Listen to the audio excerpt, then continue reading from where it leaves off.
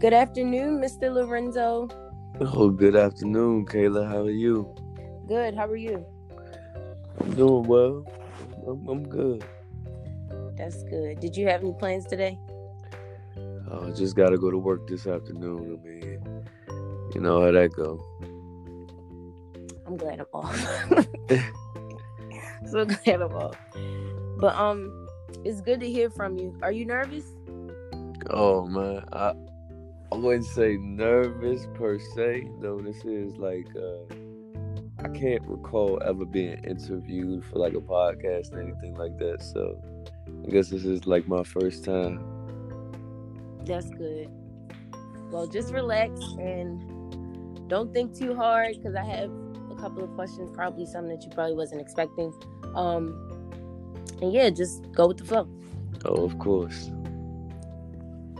So my first question for you is, when did you first know that you wanted to act? Well,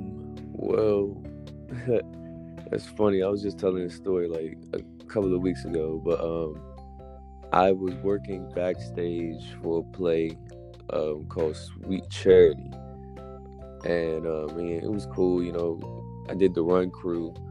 So basically, what I would do is I'd have to wear all black, and in between the scenes of the show, I'd be one of the people that come on stage and change the set pieces or whatever. You know, like basically move things off of the stage that need to move so that the next scene can be set up. Right.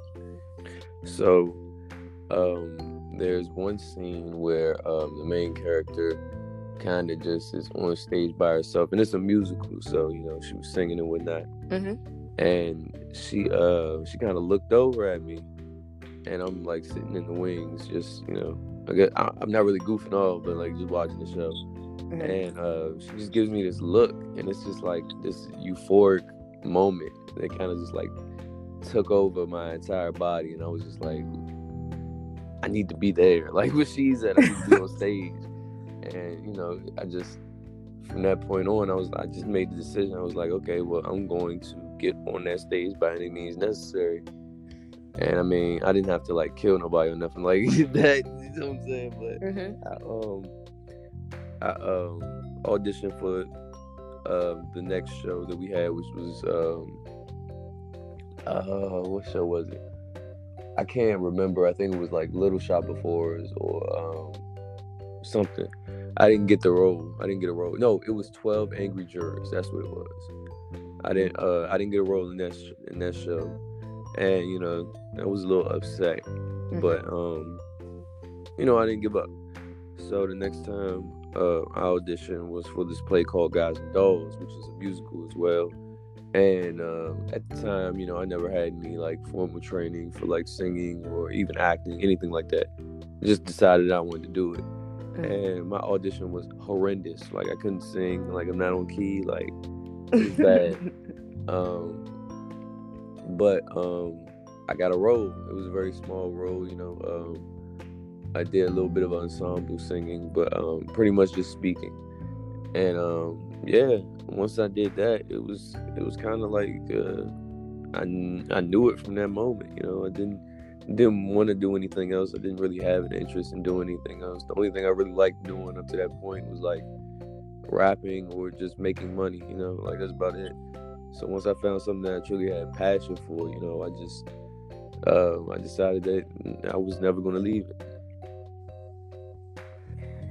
That's good. I know, like, after auditioning for something and then you find out that you don't get the part is very disheartening because, like, you know, that's one thing we have in common. We both you still act. I used to act because I went to school for theater. Oh, that's tough. Yeah, but I no longer do that. But this is about you, so I'm gonna try to keep it there. Oh, I mean, but that can be disheartening, you know, not getting the part.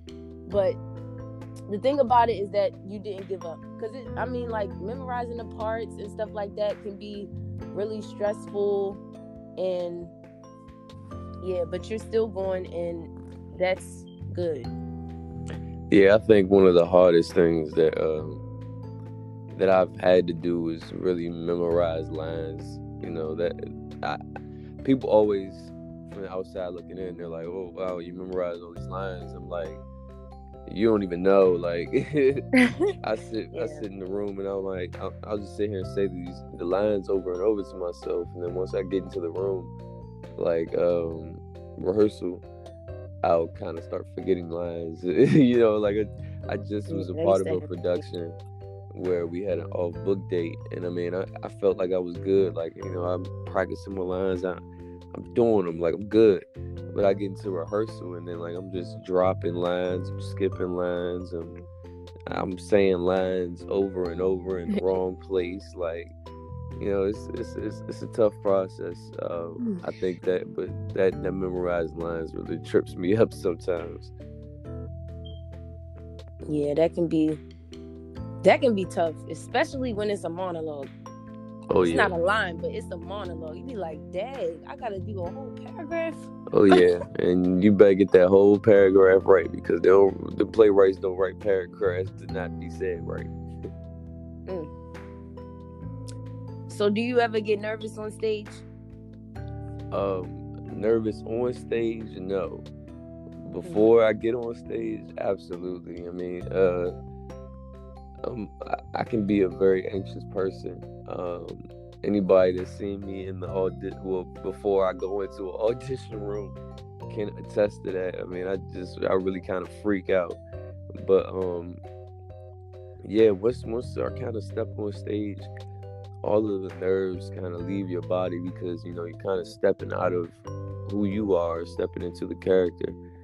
So I kind of leave. It's like I used to have professors that used to say at the beginning of class, they do like the little warm up, stretch and whatnot, and they say we're leaving everything from today at the door, and whatever happens in class, we're gonna leave it in class. You know, like stuff like that, because it's a mental game. A lot of, like, this is a very mental game that we are in, and though your experiences and the things you go through, they shape the way that you think and the way that you approach a role.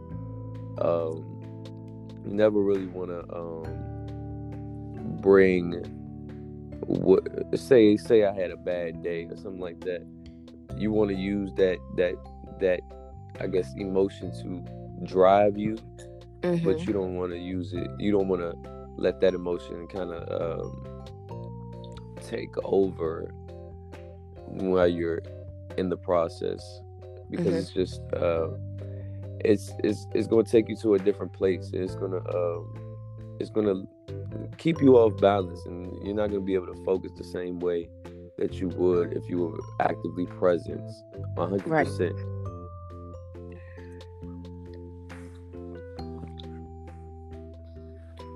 So what plays have you done so far? Oh man, I've done a lot. I think you can just list like 5 then. Yeah, I got a couple favorites though. I really love Blues for an Alabama Sky. That was like one of my favorite plays that I did. Guys and Dolls, my favorite musical. I mean, I had so much fun doing that. Top Dog, Underdog, really, really, really fun show to do, and you know, I just really enjoy these dramatic pieces that have bits and like little tidbits of comedy in there that kind of give us a chance to like have some fun, like really play, you know. There was a piece I was in called #MeToo. And so wait, what was the third one? I'm sorry. The third one was Top Dog, Underdog. Okay. Fourth one, I'd say #MeToo, which was sort of like what we call a devised piece, where a group of us pulled interviews and news articles and kind of created a piece centered around the #MeToo movement. And that was really my first experience with devising and collaboration in that way, like writing a show with other people. And I mean, I really enjoyed that. And I mean, I think what we came up with was a really, really powerful show, and it was a great experience all around.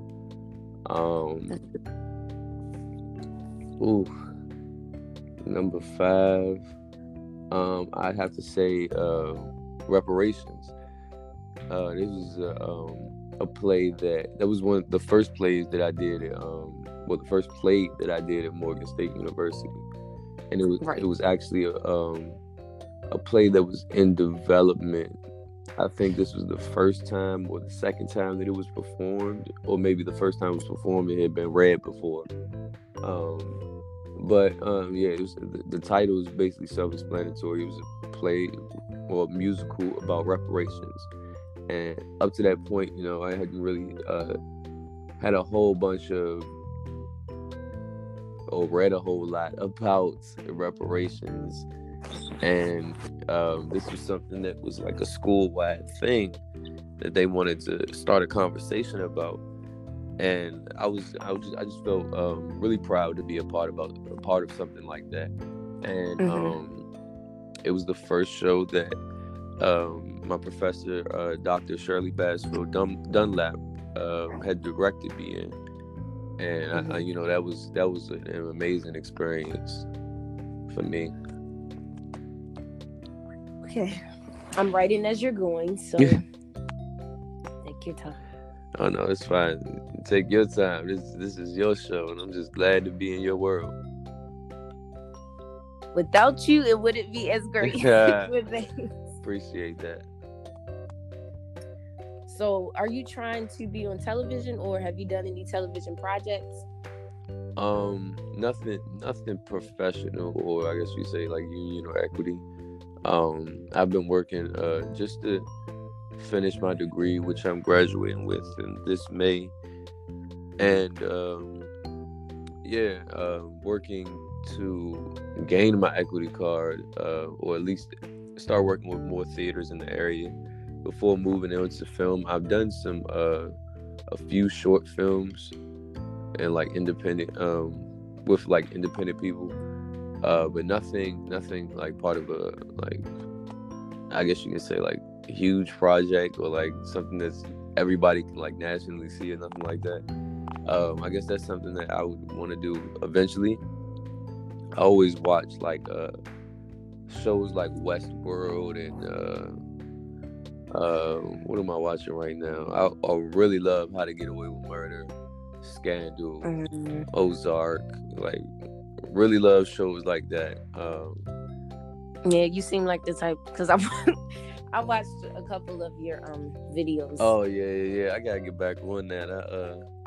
I've been slacking. Yeah, those are cool. I'm gonna start posting some more monologues and whatnot. I gotta get back on that. But yeah, those are like some of my favorite shows. I mean, eventually, that's where I want to be. I want to do like big budget projects where, like, I just imagine myself being like some superhero or something. Like, have you ever heard of like like a Latin Afro Latino like superhero besides like Miles Morales or something like that? I've heard of the movie Aladdin. Aladdin, he was a superhero in a sense. I think, you know what I'm saying. He's like the Indian Robin Hood. But that's what I'm saying though. Like, I feel like we need more representation. Like, we've been seeing a lot of these superhero movies, like big action movies that have been like breaking records in the movie theaters over the years. And I feel like, we need to put other races or ethnicities, let them shine as well. Because, I mean, a lot of times, what I think we do this for, or what we should keep in mind when we do this, is that people look up to you, kids look up to you, and it's important for kids to be able to see themselves in your shoes. I mean, just like when Obama was elected president in 2008, I was how old was I? Wow, that's a long time ago. So I was 14. I was 14 years old, and I mean, I was a young, impressionable kid in high school, just getting into high school, and I mean, I didn't know what I wanted to do with my life, and I knew that there was some. Well, no, I'm not gonna say that. I felt like there was some handicaps in my life because of the way that I looked, and I mean, seeing Obama get elected, you know, it kind of opened the world up for me. Like I looked at it as someone that looks like me can do this. You know what I'm saying? Can hold the highest office in the land, and I think that's part of why I do what I do, because, you know, I want to inspire the next generation that you know, the same way that Chadwick Boseman kind of did with Black Panther. But, you know what I'm saying? Like, people look.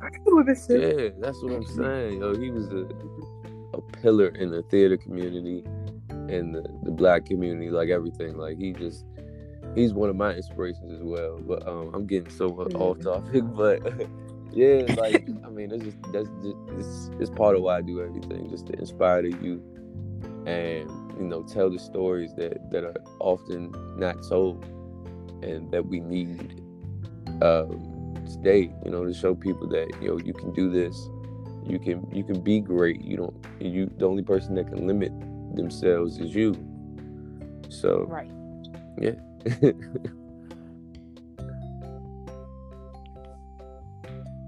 So because we are kind of like running out of time, but at the same time, like, we're gonna go over it a little bit. I'm gonna like change the questions around, and I'm gonna skip the questions because I have them in order. I got you. I want to make sure I get to the good part. But yeah, we definitely want to get there. Yeah, so I got 4 more for you, and then we are gonna close out for this afternoon, you guys. So the next one is, how old are you? Oh, I am 27 years old. Okay. I like to ask everyone that are guests on my podcast, because I like to mention it in their bio. Oh, of course. Yeah, 27. Every time I go to work, I work at a restaurant. Every person that I talk to, well, like, anytime I meet a new co-worker, they're like, "Oh my God, you're 27. I thought you were like 19." I'm like, "Dang, bro." And like, I mean, it's cool. I want to look young forever, but like 19. Yeah, exactly. Yeah, because like, I get that a lot, except I'm not 27, so I don't want to say that necessarily. But people always give me like years behind. I'd be like, wow, I did not know that. Like, I'm 21, and people be like, I thought you were 15. Hey, yo. Wow. It's all good though, because we gonna look young when everybody else is like 50. We gonna look 20. Yeah. So you kind of answered this question in a way, but I just want you to answer it again so I can write it on paper. So you said you attended college, and you said it was Bowie, if I'm correct. Yeah, so I went to 3 schools. I started in Morgan State. Then I went to CSM, which is College of Southern Maryland, for a little bit. And then just graduating from Bowie this semester. Okay. And your major? Oh, I major in theater. Concentration of acting and directing.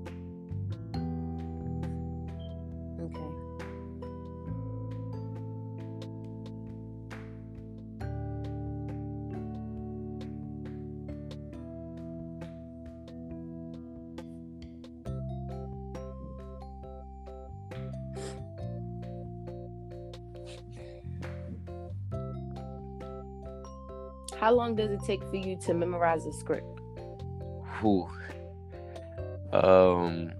Usually, it depends on the script. But I try to literally just memorize, basically with like no value. And what that means is, when I'm memorizing, I don't want to flesh out the character just yet. I just want to get the words in my head and then once it's like seamless, like when somebody says one line, I just come right back with another one.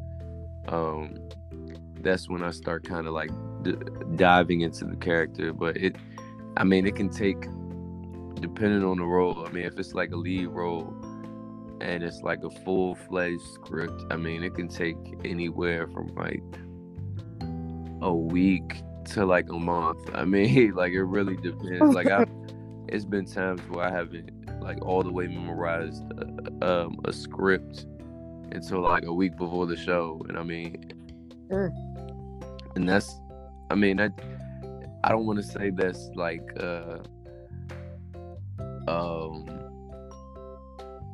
it's like, it's bad. No, you should not do what I do and take all of your time to memorize the script, or like don't memorize the script until like a week before the show. Like, don't do that. But you know, like I said, for me, I mean, I really do have I have a tendency to like drop lines, skip lines, and paraphrase and things of that nature. So like, I mean, it's like I really work on like memorizing my lines a lot, and I mean, I keep a high standard for myself. So like, if I don't